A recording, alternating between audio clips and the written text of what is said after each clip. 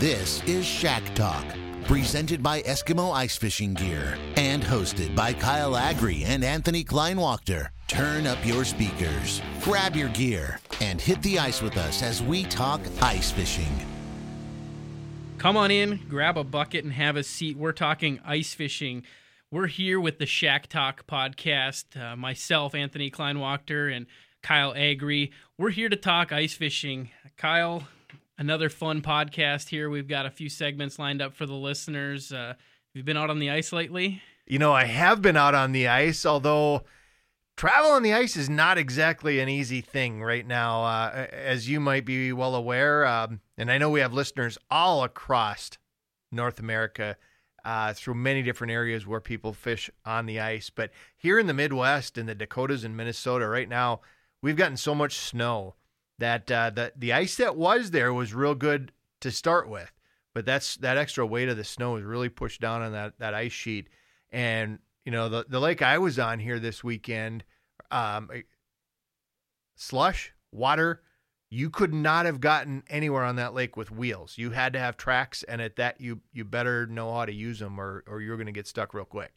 Yeah, there's a lot of difficult conditions out there. We got some cold weather coming, so I'm really hopeful that that'll heal some things up and allow a few more people to get on the ice and have some fun. Nothing like a couple of days at 20 below zero to get things shaped up.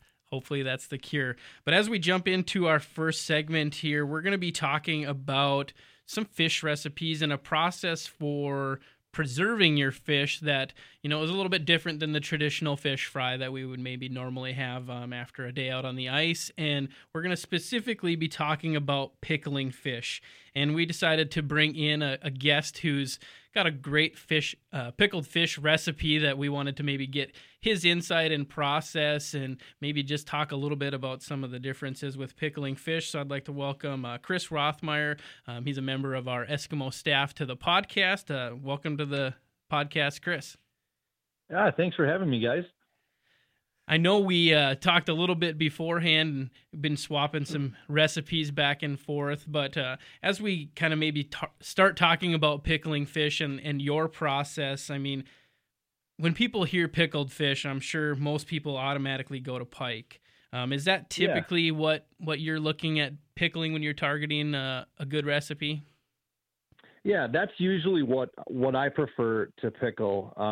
When you look at the northern pike, a lot of it has to do with the meat. You know, it's firm, it's flaky. You got big flakes when you pull it apart after it's either cooked or pickled. So great texture for a pickled fish. But I know a lot of people that will pickle sunfish, bluegills, crappies. Some people pickle walleyes.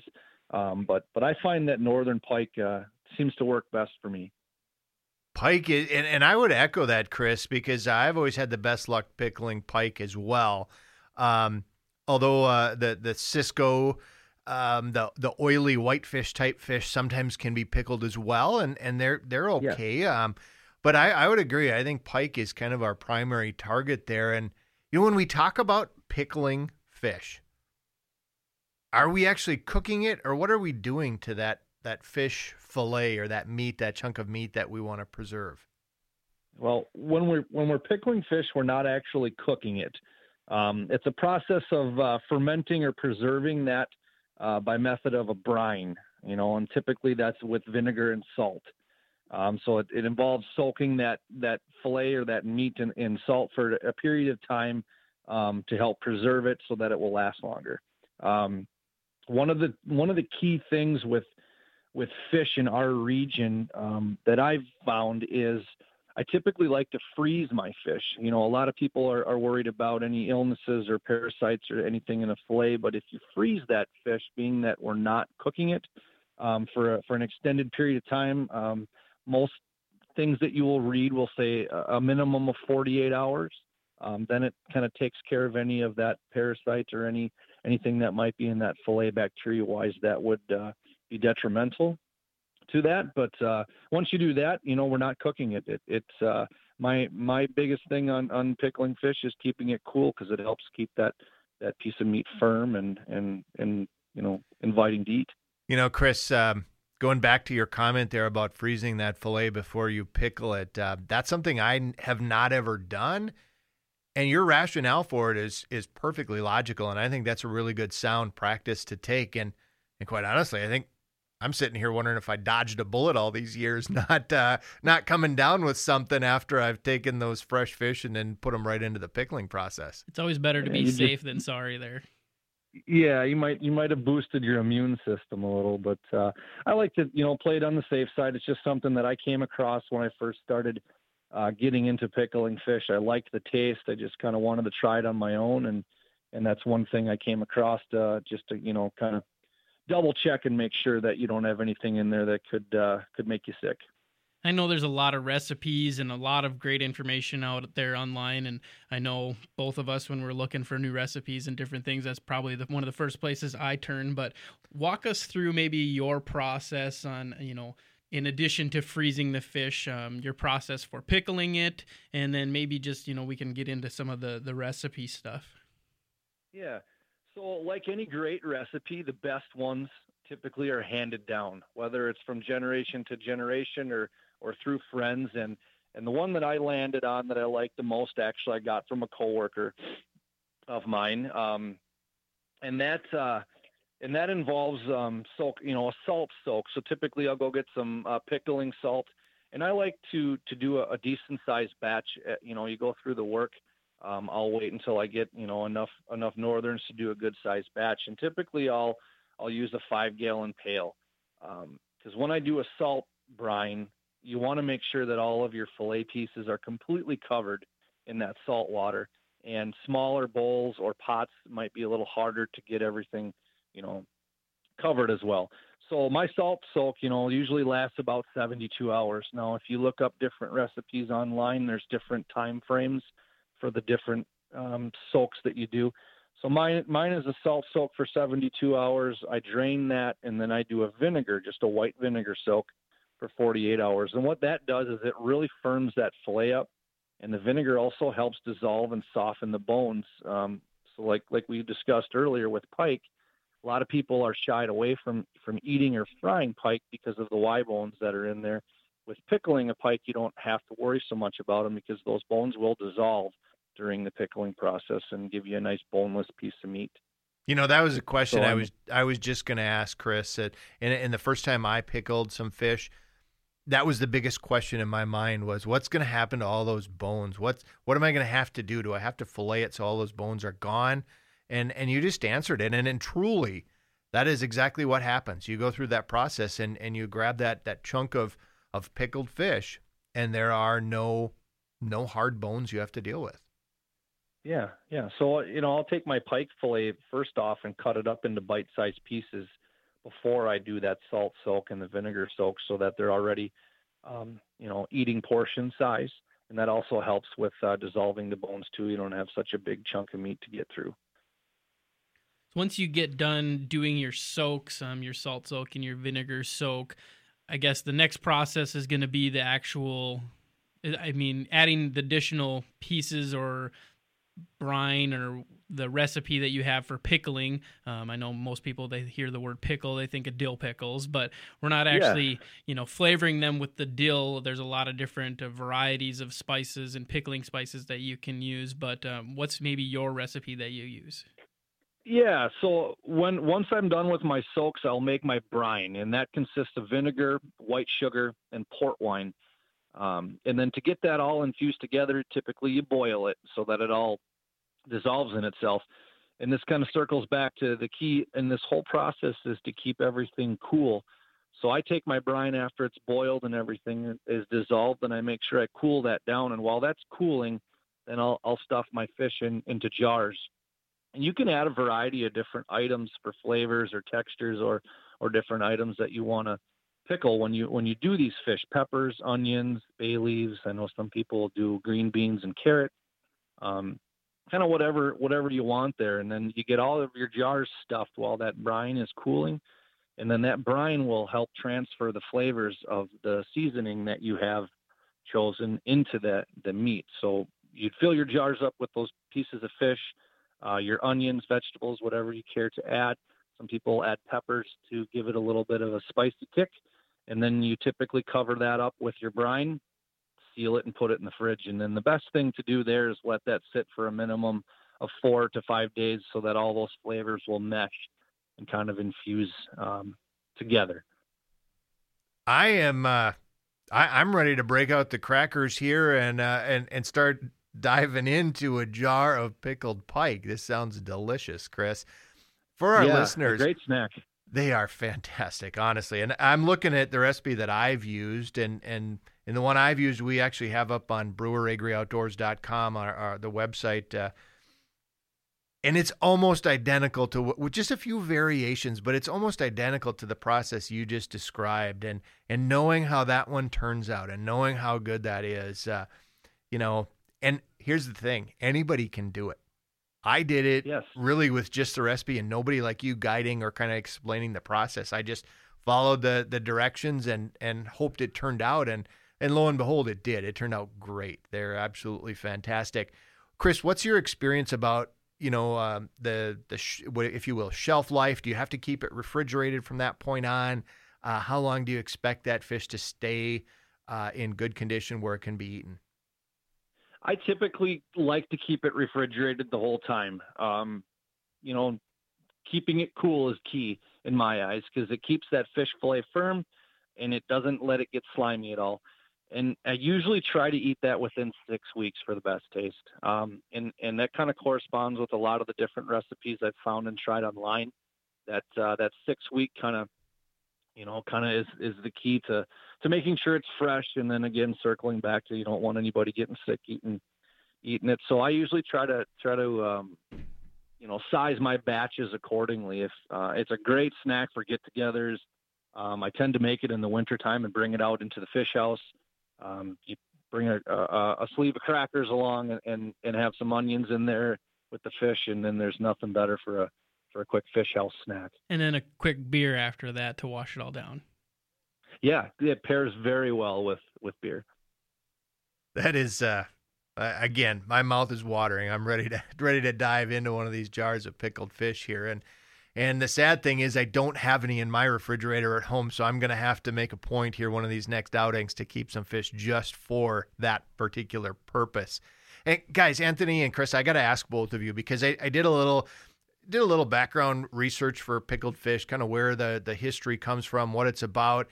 And I found, or I should say I re-found something I had seen a number of years back. But wondering if you guys have ever heard of this stuff called surströmming. Nope, I don't think I have.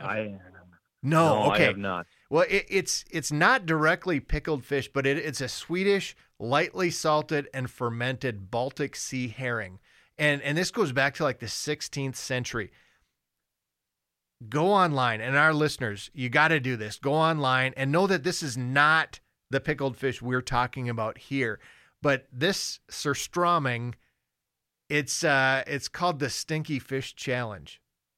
And I guess when you open the can of this fermented canned fish, it's not pickled, not like we're talking about, but it's just similar origins in its process. There's all sorts of videos online about people who do that, and it's a challenge to be able to, and it's edible and it's just fine, but the aroma that comes off of that is just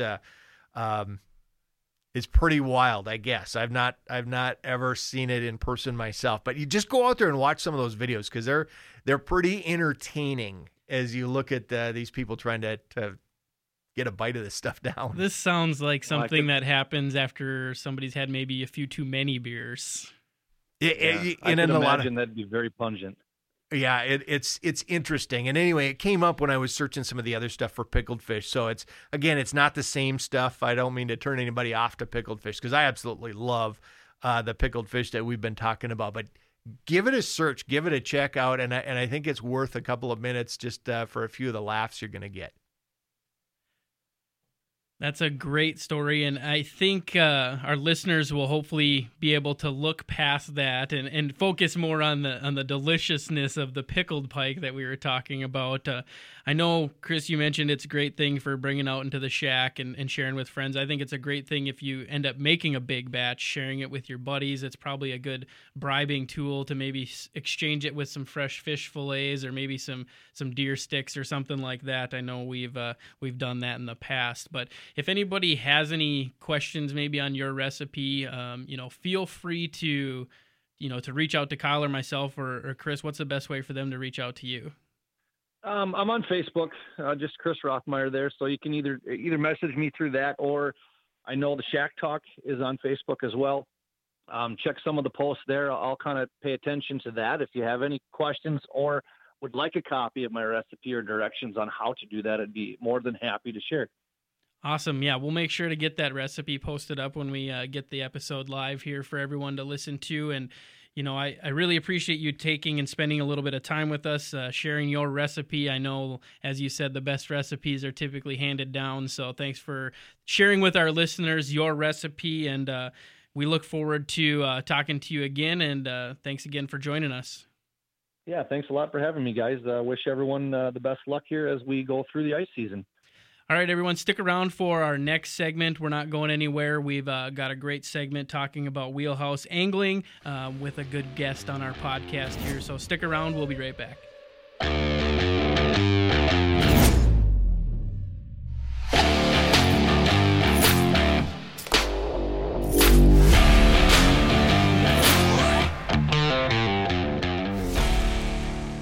And welcome back to the next segment of Shack Talk.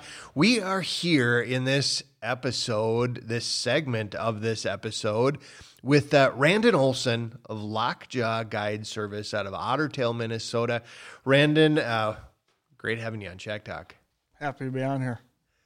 You are you've recently taken the jump here within the last 12 months from guiding as more of a part-time business to where you've taken the plunge. You're guiding 365 days a year, taking clients out 7 days a week, taking calls, I'm guessing 24 hours a day, maybe not to that extreme. But I guess the point is you've taken that plunge. You are now a full-time fishing guide, and that brings with it some additional responsibility. It brings kind of some excitement as well, I have to imagine. A lot of excitement, little nervousness, but that's to be expected with it all. But mostly a lot of excitement and looking forward to what I can do, in the future. So the question you must get asked the most is, well, what's it like fishing for a living, right? Because that's what you do. You get to fish for a living. That is probably the most asked question ever. And it doesn't feel like a job yet. The only time I felt like a job is when I don't have clients, because I feel the necessity to find new spots and find new techniques. When I'm with clients, it's just like fishing with friends. It's a blast. That's a great philosophy and a great way to approach a guide business, because truly you're creating memories for these folks and these clients, and those memories are certainly about catching fish, but it's also about spending time, telling stories, having fun in the boat, and creating an overall memorable experience. Oh, yeah. And, you get in a boat with somebody and you'd be amazed how much stuff you actually have in common with a lot of different people, a lot of different aspects of life and everything, and the common denominator is fishing. That's it. Well, and that's a pretty cool common denominator, quite honestly. And it's certainly with all of us here in the room, that common denominator is why we're here, right? Doing what we do and each and every day.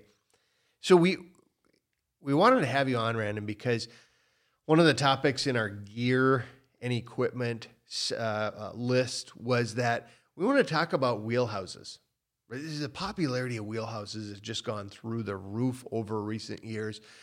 Before we kind of kick things off here, Anthony, you were talking about just how many different options there are in the wheelhouse world. There's so many different brands. I mean, I know everyone associates wheelhouses with the big brands, the Ice Castles, the Glaciers, the Yetis. There's just tons of possibilities, and the uses continue to increase too, because they started adding air conditioning units to these units, so you can use them in the summertime as a camper. And it's one of those investments that went from being something that you only use during the ice season, ice fishing for a few months out of the year, but now you're able to use that all year round. And some of the accessories and things that we'll talk about in this segment are things that will help, you using that house even in the summer, different things that you can do to help make sure that you have everything that you need. And I think that's one of the big selling points for these fish houses now is it's not just a fish house. It's a camper, and you're making an investment, and it makes it a little more justifiable to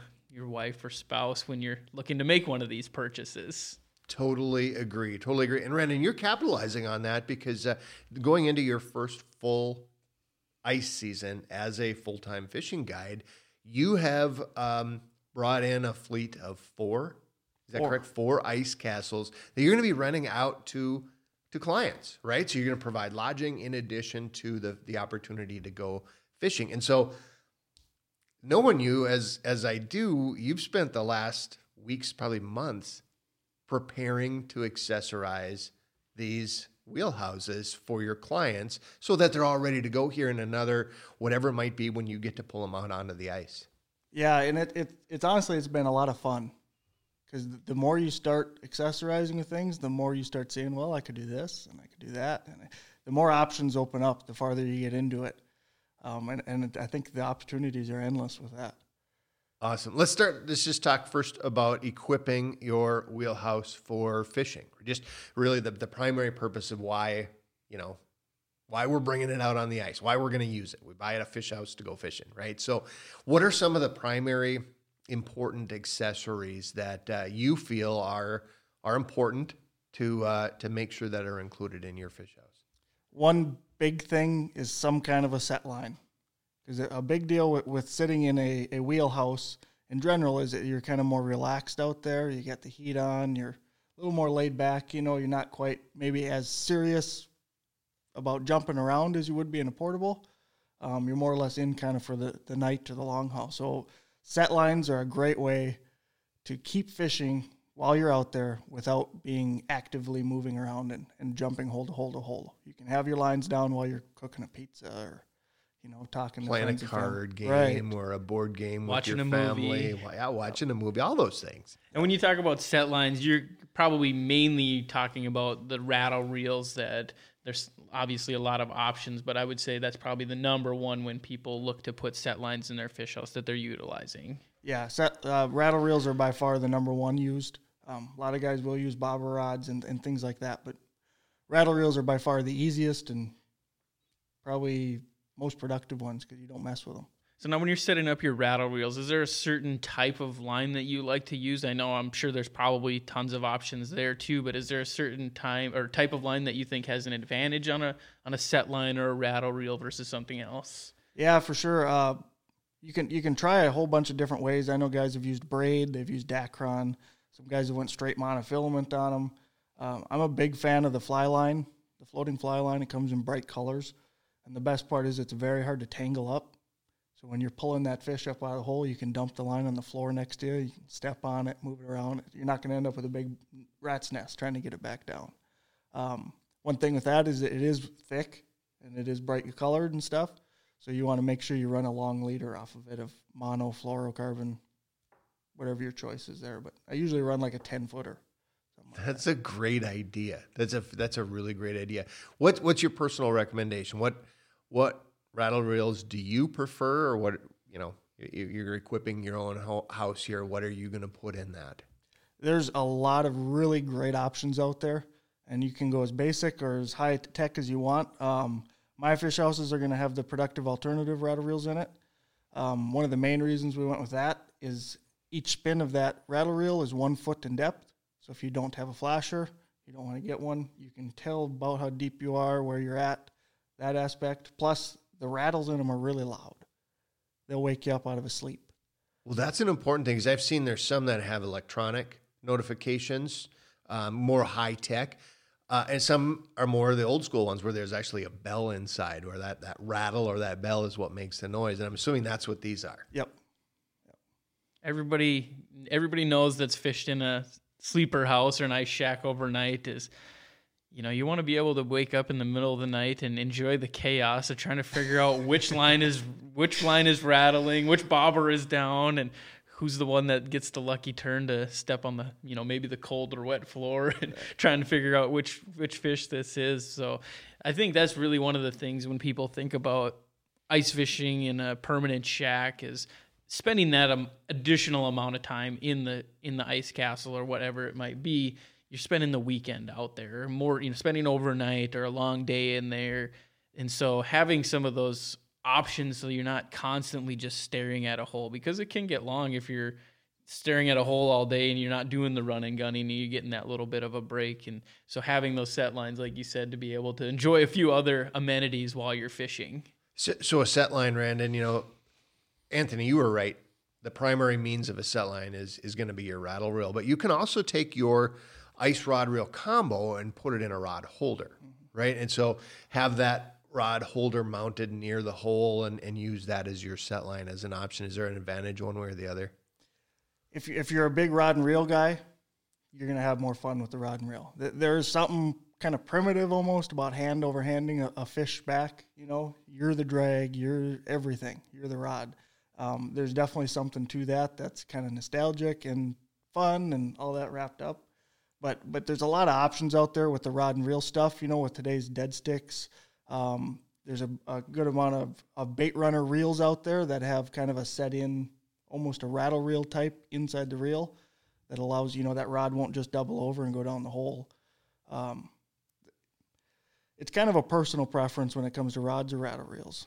And if you're setting a spinning reel in there, make sure you got the bail open, because I don't know how many times, personally myself, I've watched a rod go right down that hole and that's gone forever. But bye-bye. Yeah. So, there's a lot of different techniques that you can try. And I'm guilty of it too, is, you sit in there and you pull your flasher and you're jigging and you're active. And so it's not limited to only set lines. You can be as active as you want to be, or you can be as relaxed as you want to be. Thinking back, we probably skipped over the first and almost most important step or process of fishing out of a wheelhouse, and that is making sure we can drill a hole in the ice, right? And being in an enclosed area. I know the industry as a whole has moved extremely dramatically here in the last couple of years to electric, and even your alternatives like propane to produce lower fumes. Randon, thoughts or just ideas on auger preferences or auger considerations for that angler who might be a first-time wheelhouse owner? Yeah, definitely. Electric is kind of the way to go with that. The fumes aren't there. The smell's not in your fish house anymore. Propane is a great option. There's a lot less fumes. You still have the fumes there. Anything will work. Anything that cuts a hole will work. What I've been doing a lot of is ions or the pistols, and I find myself using the pistol a lot because of the fact that I can adjust the speed as I go. If you got something like one of those catch cover buckets, those are great for all augers. They're going to catch a lot of the stuff that comes out of the hole. You're not going to end up with it on your floor, but the electrics seem to be a really good way to go. Any other tips that you have for someone when they're setting up their shack? I know the big thing is to try and make sure that you're keeping that ice, you're keeping that water off of your floor, and you're not having to try and melt that all day. Any other tips when you're setting up your house to eliminate some of that besides like a catch bucket or something when you're drilling your holes? Yeah, one thing, and we should probably touch on it anyway, is make sure you block your house up. Even if there's no snow out there. Block it up, because when you drill those holes, you're going to get water coming up and it's going to seep out, and that water on warmer days can circulate underneath that house and weaken the ice a little bit. But blocking your house up allows you to do a couple different things. It gets you off the ice and leveled out with the snow and everything, and then it allows you to put some kind of a mat, or I use pallets, put them in the front door of your fish house. You can wipe your feet off on them, kick most of the snow off, and then just an outdoor rug from anywhere inside the house will catch a lot of that water. And I think it's fun too, or convenient to drill your holes when your house is still kind of lifted off, whether it's on blocks or even still up on the wheels. It allows you to push that snow and slush out, and you're not bringing it all into your house and then taking it all out. It's one of those things that I usually try to do is, drill my holes when the house is still up, set it down, make sure everything lines up. But it's a really good advantage to anyone that's drilling holes in their house to be able to keep all that water and ice off the floor. Yeah, for sure. Feet get wet, that can ruin a trip quick. So what else can we do in your fish house? You got your holes drilled and different accessories that you're putting in there to make things a little bit more enjoyable. If, say your floor is wet or different things. I know there's heaters and fans and furnaces and different things with the different types of models of houses that you have. But what kind of other accessories are you putting in your houses to just make it that much more comfortable on the ice? One thing that you should have in your house is a pretty dang good supply of towels, just beach towels. That's great advice. They will go a long ways in wiping floors and all that kind of stuff. Little fish slime too, yeah, hopefully, right? Yep. Hopefully that's the case. That's probably one of the most overlooked tools out in the lake is just a towel that you're not afraid to get dirty. You know, one of the things I've been really surprised at, and it makes good sense, and that is so many of the folks that I talk to that own a wheelhouse, also inside of that wheelhouse, they're keeping a hub shack, like a pop-up type shelter. And you would think that, well, I've got my fish house, I don't need an additional shelter, but you see scenarios where that's an important part of their kind of plan of how they roll out the weekend when they're out there to stay. It really is. And, you know, thinking back when I was growing up, a really nice fish house was an 8x8 with paneling on the walls and a heater in the corner, 4 holes. And the way today's wheelhouses are, they're made, stay out there all weekend, stay out for a week, bring the family, enjoy it all. And, you're going to do cooking out there. You're going to have to go to the bathroom at some point. You're going to have other things you want to do, and that's where those pop-ups can be really fun. You set them up outside. You keep the smell outside. Get bored one day, you've got the portable there. You can go explore if you want. You've already got your auger with you. And then you can just use it outside as a warming shack, a playhouse for the kids. And a lot of people, they bring a lot of gear with them, and you don't want to keep all of that stuff inside the house with you. And so, say the wind is blowing and the snow is drifting, you can put your coolers in there. You can put your totes in there. You can use that hub shack for whatever you want. It's a great tool to have when you're out on the ice. I think a lot of people would be surprised how much they would actually use it. You roll up to somebody in a ice shack and they got all their gear sprawled out on the ice in front of the door. They got the coolers and their auger and everything, and kind of keeping that into a hub shack or something, out of sight, out of mind, keeps the honest people honest when they're driving around at night, and you're not going to lose something either. Yeah, you're very right about that. Just being organized, keeping stuff clean, keeping it dry, keeping it away from the elements is an important piece of that whole picture as well. Yeah, anything you can do to keep your gear in good shape and ready to roll when you're packing up and doing it, whatever you need to do throughout the day, whether that's moving to a different spot or trying something out, you're going to know exactly where everything's at. And I think that's something that gets overlooked a lot too in an ice house, is just being organized, having certain cabinets for certain things. You got your ice fishing stuff here, you got your food here, you got your dishes here, and towels that you mentioned in a different one. And not just having stuff sprawled all over and spending 20 minutes trying to find what you're looking for. Organized in general in fishing is overlooked. And the more organized you are when it comes to all of your equipment, more successful you'll be, and you'll have fun. Brandon, as a guide, now you're approaching the season, you're going to have 4 of these wheelhouses out. You're going to have clients staying in them. Some weekends, I'm sure you're going to have all 4 of those booked up and full of guests. How do you go about staying organized? You mentioned the importance of staying organized. So how do you do that when you have that many people coming and going and using your equipment? So I rely a lot on totes. And what I've got, at least for my run of fish houses, is I've basically got 2 sets, extra set for each fish house of the silverware that's in there, the cooking utensils, all that stuff. And I've got it on my truck. So when I pull up to the house and the first group's checking out, I've got a couple hours to get the thing clean. I don't have to clean anything out there except wipe the counters down. I can swap everything back in.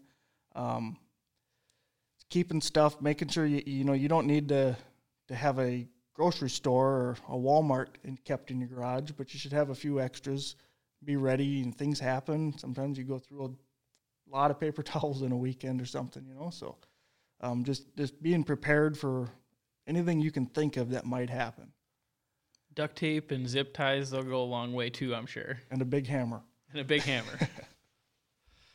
Great advice. The one other thing I had, Brandon, and just a question about a wheelhouse, you don't plug it into an outlet, right? And you're out in the middle of the lake. You got to provide power to this thing. A lot of people use generators.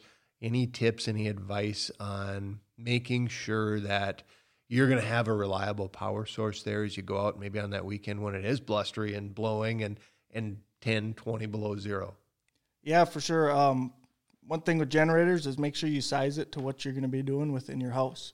A lot of these houses, most of the stuff is made to run off a battery, and your generator more or less might be running a TV and microwave and recharging the battery. 2,000 watt will do that, but if you're going to be running a lot of stuff, kind of make sure you size that generator right for the house. You had a great point with the dog kennel.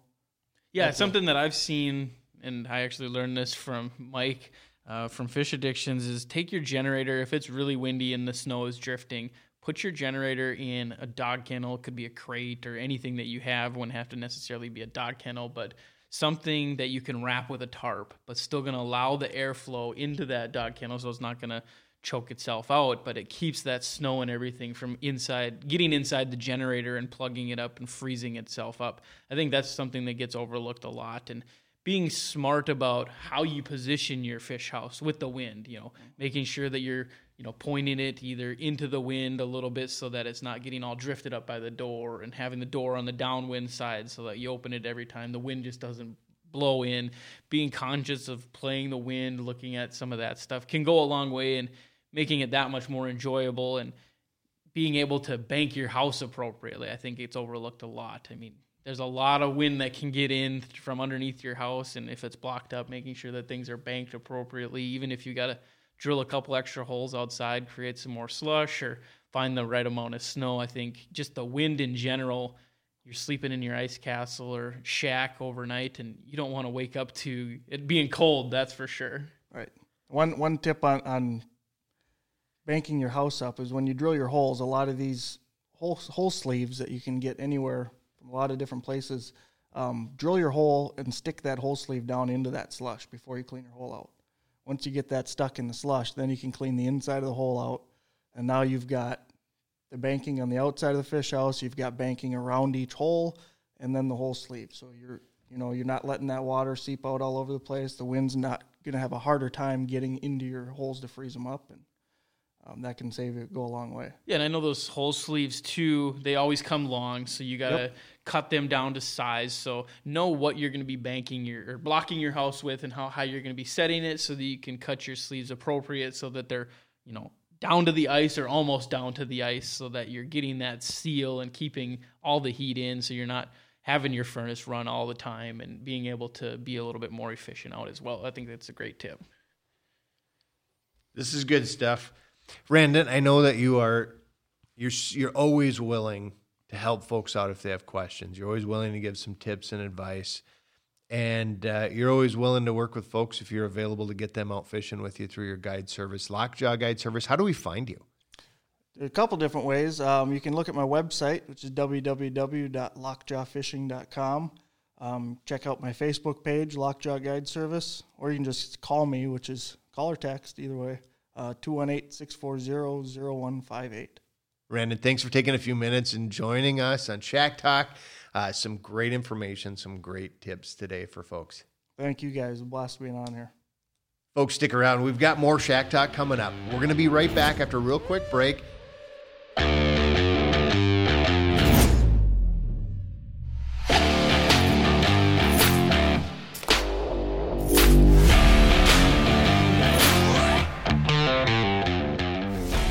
Welcome back, everybody, to our third and final segment of Shack Talk podcast, and like we have been doing every week here for the podcast, we're going to dive into why do you like ice fishing, and we've got a really special guest on our podcast today, someone who spends a ton of time on the water, whether that's on the ice in the open water, and he probably spends more time on the water without a fishing rod in his hand than most of us do, and we're really curious to get his insight on what drives his passion and why he really enjoys getting out there ice fishing. And so I'd like to welcome Sam Moore to the podcast. He's a cameraman, videographer, photographer for Fish Addictions TV and a whole bunch of other great fishermen out on the ice, and he represents a lot of great brands. So welcome to the podcast, Sam.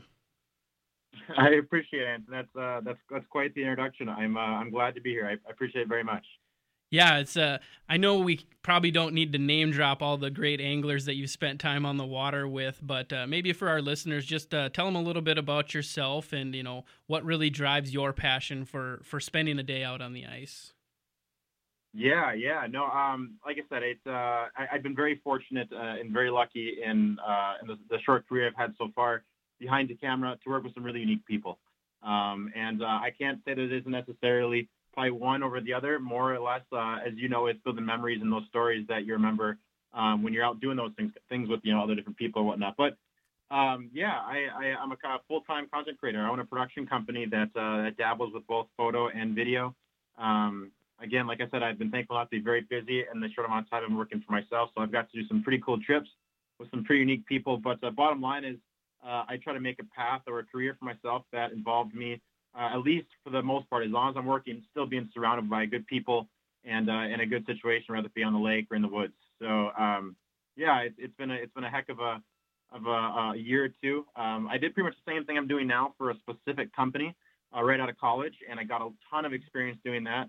And then eventually just realized that the lifestyle and kind of where I wanted to go and what I want to have for a career was going to be doing the same thing but working for myself, which does a lot of things, right? It opens up different doors for you to kind of choose who you want to work with and a variety of brands and both open water and ice fishing and some hunting stuff too. So it's been a blast. And like I said, I can't tell you how fortunate I am to be surrounded by good people. Sam, what you do in content creating and photos and video editing and all of these things, there's individuals in that profession who do that in just about every industry imaginable to us. Going back maybe before you took that career path, was there something that kind of drove you to that outdoor ice fishing, open water fishing aspect of what you do that really is important to who you are and where you want to go? Yeah, no, it's a good question. And in fact, when we talked before we got on here, you mentioned something like that. That was going to be a question. I immediately started thinking, I don't think I have an amazing heritage story that I think a lot of people will, a huge part will say, your father, right? Or a grandfather that got him into an uncle, someone who really gave them a lead into a passion for the outdoors. Now, my father has been an outdoorsman his entire life. He's a different kind of outdoorsman in terms of the fact that he doesn't as much have a drive to conquer fish and as much of a competitiveness into to figure him out and to get him patterned, more or less simply enjoying being where he is.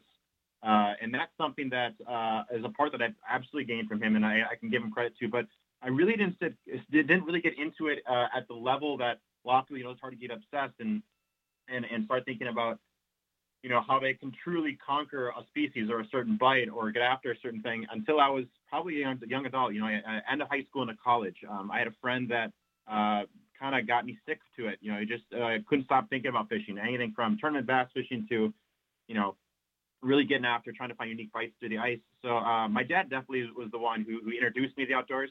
But I mean, up until, up until I was probably early teens or late teens, I should say, and early adults, I really didn't have a crazy drive to get after it. So eventually, I think going to school in an area that, was just, God's country, phenomenal for anything you want to do and get pretty serious into the outdoors, whether that be ice fishing, open water, bass fishing, archery, hunting, waterfowl, whatever it may be. It really gave me an avenue to try and excel quickly and figure stuff out and kind of carve your own route, right? So I guess that's really when I started getting really passionate about it, is when I was able to have my own vehicle. You buy an old boat, you fix it up, and then you start really kind of self-teaching yourself how to conquer a specific side of a sport like ice fishing or open water fishing. Sam, that is a great story. I love hearing that because that's what makes the segment about why do you ice fish? Why do you love ice fishing? That's what makes it. That's what drove Anthony and I to do this segment on each of our podcasts, is that we all have a different story. And listening to you, one of the things that I really appreciate is hearing about your dad's level of appreciation, awareness for where he's at, and not needing it to be, a particular goal to make the day a success. And I think for a lot of us, sometimes we need to slow ourselves down and really figure that out for ourselves as well. Just about every time that I have the opportunity to still fish with my dad, which is not as much as I'd like to. But in fact, I was on Mystic River literally like a day or two ago. And my dad loves smallmouth fishing, and I love smallmouth fishing. And I heard it's like probably the thing I get most excited about. But we were fishing, and I was doing some filming, half working, brought a rod with me, that kind of thing. I fished the way back down the river, and I was sitting down. I was thinking, regardless of how many fish we're catching or anything like that, my dad would love this because the scenery, the way it's set up, and it was a really unique situation. It was a small body of water. We were making small, unique casts and catching a bunch of really active little smallmouth. Again, not about the size, not about a giant fish picture. It was just a really unique setting. And the entire time I'm thinking, my dad would love this. And so just as soon as I got out, I gave him a call. I was like, listen, we need to go do this just because I know you would appreciate it for what it is. And fortunately and unfortunately, I was given some kind of drive to always kind of be a little more competitive than that. And it takes simple moments like that to help me kind of reflect on that's not really what it's about. I think like you hit on the nail. Guys can get lost in the success or failure or the worthiness of a trip in its success or failure. People don't think you can have a phenomenal trip and a great day in the water and not catch that many fish and or big fish. And that's just a mindset that we'd be better off to appreciate as outdoorsmen for sure. Yeah, there's definitely an evolution to every angler, and I've heard a lot of people say, I'd much rather spend the day out on the ice with people that I enjoy spending time with and not catch any fish than spend a day out there by myself and really crush the fish. So there's a lot to be said about just enjoying your time out on the ice or the water with those people that are around you. Absolutely. Yeah, and you know that everyone has their own desires of from self-accomplishment when they're ice fishing or fishing by themselves to a group mentality. I mean, it's different every atmosphere you go to. And I'm kind of all over the board. I don't think I have an appreciation for one versus the other. I typically am not the guy who goes with a bunch of friends, more of a social gathering. You have a beer or two and you sit down on an ice shack. That's not typically my scene, but it doesn't mean you can't appreciate it for exactly what it is and ever how many times it happens a year. Kyle, you mentioned earlier that we talked about what was your first kind of introduction to ice specifically. Because I know I've been talking about, open water ice and general outdoors as a whole. I was thinking earlier that in terms of ice, I mentioned where I went to college was unique. One of the things that really propelled an interest and almost an infatuation with ice fishing specifically is the access to really remote hike-in / snowmobiling. I didn't have a snowmobile at the time, but little lakes that you could be in the middle of nowhere on a piece of property that or a lake that gets zero, if anything, very little pressure. You could figure out a bite and be catching giant. In my case, it was always panfish. I never was much of a walleye guy. A giant panfish, and I would sit back and I'd giggle because I was the only one there. And you're in the middle of nowhere, and regardless if it's a chunk in a state land or a private lake or a bite that no one else knows about, and there was something about an appreciation of being the only one there and figuring a little, secret out. It's like you had a key to a magical closet somewhere. You're the only one that had it. You're the only one that could figure it out and execute it, and you sit there and you get to see that reward. And that was really what kind of gave me the drive to continue to find those little lakes and find those unique bites. And I would always prefer that over something where it's like, you go to one house that's between 50 other houses, and you're still catching the same fish, but it was the remoteness and it was self-rewarding. That was what got me absolutely hooked. I was a freshman in college, and I fished, I was a diehard for 4 years when I was up in college, and that's what got me hooked. It was amazing. It's really fun listening to you kind of talk about, what really hooked you into fishing and your drive and your passion for that. And, I myself can appreciate that. I've been on those same bites, and it's one of those things that it's really hard to forget those amazing days out on the ice. As Absolutely. You kind of look towards, how you spend most of your time on the water now, do you ever find yourself with a camera in your hand wishing that you had a fishing rod in your hand? Of course, always. I think that's one thing that is probably the most common themed question and or kind of side comment or joke when I do the work that I do, regardless if it's hunting, fishing, ice, is the people look at me like, man, doesn't this drive you crazy? Because typically when you're filming it, you have some kind of advance on where you're going or what you're doing, and usually, I've been thankful enough to be in film some pretty good bites. To answer your question, Anthony, it's different. When I learned pretty quickly, especially when I started doing it more for a profession, more than just a hobby, that I wasn't able to do both well. In fact, I try and dabble with doing some self-filming stuff, and it's actually very difficult for me because I'm in one mode or the other.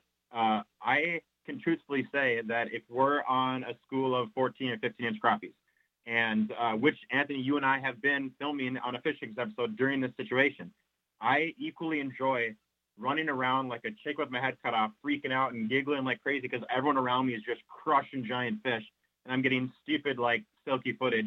I enjoy that as much as if I was one of those guys wetting a line and catching a fish.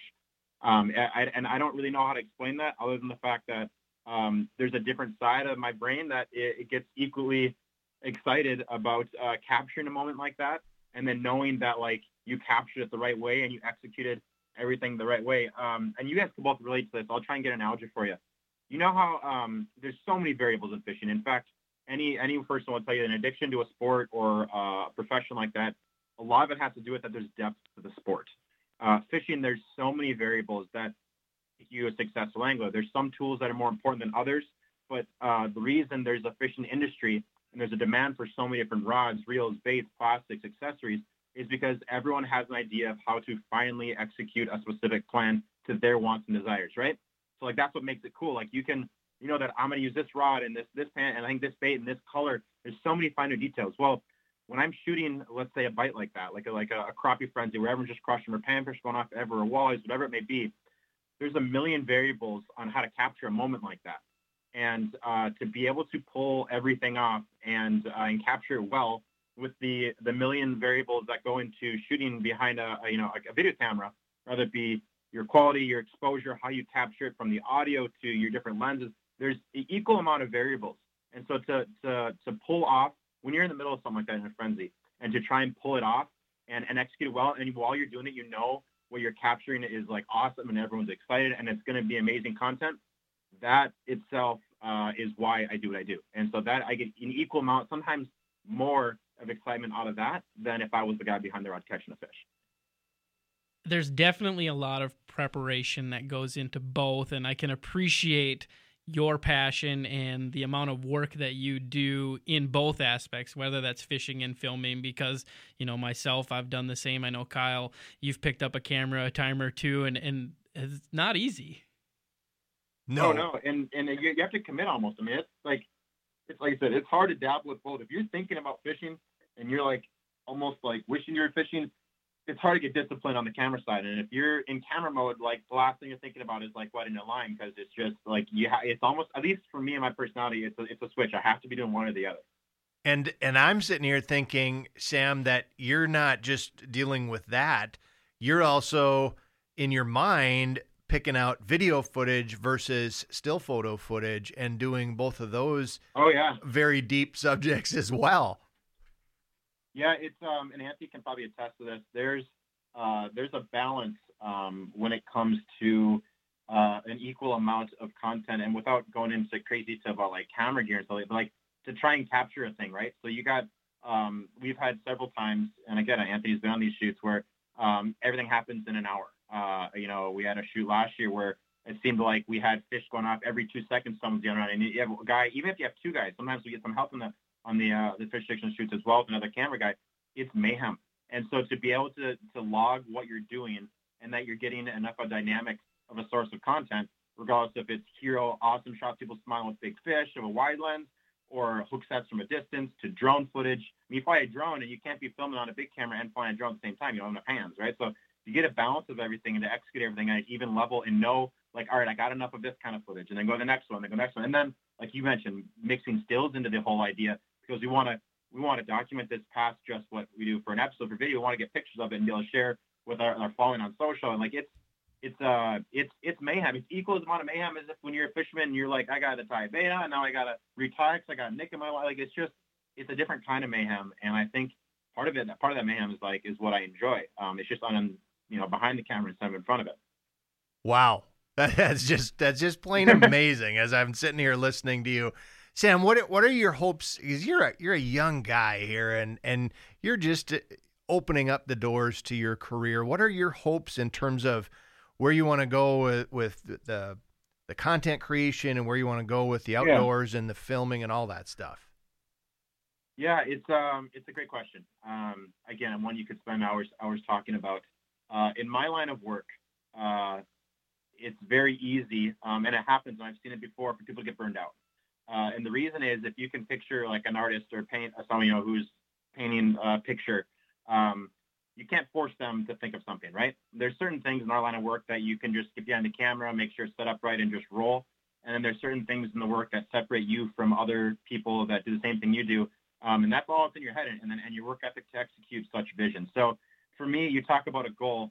I've been very fortunate since I've been working for myself. I haven't really had to make like a highlight reel or a website to sell myself. I've built some really good relationships with some really good people, and I have just built on that. And so eventually, I will continue to refine the people I work with, and work with people who I just really enjoy working with, the projects that I really value, and then give myself as much time to be able to sit back and really create something special. Because in my line of work, there's something to be said about quality over quantity. Quantity is needed sometimes, don't get me wrong, and there's spots and situations for that. But quality is really what ends up being the most fulfilling and the most rewarding. And so that's my goal, just to continue to. I will never stop shooting. My goal isn't to work my whole life, believe it or not. I have, as Anthony knows, when you work for yourself, you're a guy in many hats, and so I got all kinds of things outside of fishing industry, outside of filming, that I'm working on, so that I can just continue to hand select the projects that are the only ones that I really want to work on. And if I can do that while raise an amazing family and keep my wife happy, I'm sold. I don't need anything, but that's the goal for me. When you find out that formula and that secret, will you let us know? Absolutely. Balance is everything, man. I mean, Anthony knows I worked way too much last year, way too much. And so this year I'm trying to tone it back a little bit, and every year just do that more and more and get more time. And balance is everything. I mean, you guys are sitting here where, what is this, some 6, 7 o'clock in the evening. There's something you're doing above and beyond what you do for your main line of work. You understand? Regardless of how in-depth or how deep you are in something like that, there will always be situations that are presented to yourself to give you more opportunity to grow and to achieve your goals. And I just don't see anything stopping in the foreseeable future, God willing.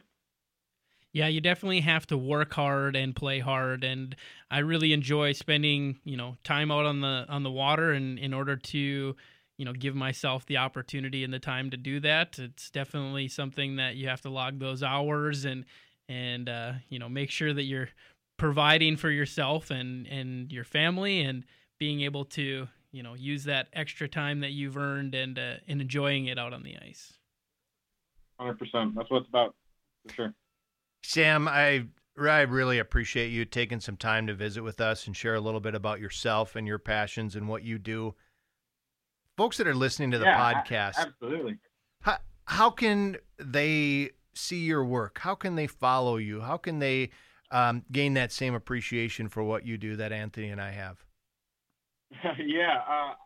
Pretty much, again, for better or for worse, my life, what I'm doing on a day-to-day basis is portrayed over social media. And there's advantages and disadvantages to that. Unfortunately, in my line of work, it's almost a must. But there's definitely, I say that like I'm a slave to it. There's definitely parts of it I enjoy, and I'm choosing to do so. So anything on social, I'm probably most active on Instagram, and probably second most on YouTube. I don't dabble as much as Facebook as I should, just because I feel like my generation is slowly using Facebook less. But at the same time, a lot of it's the same kind of content. So definitely social. Do you want me to list like a handle, Instagram handle, that kind of thing? Sure, go ahead. Yeah, go ahead and share that if you don't mind. It's just Sam Moore Fishing, and Moore is with 2 O's.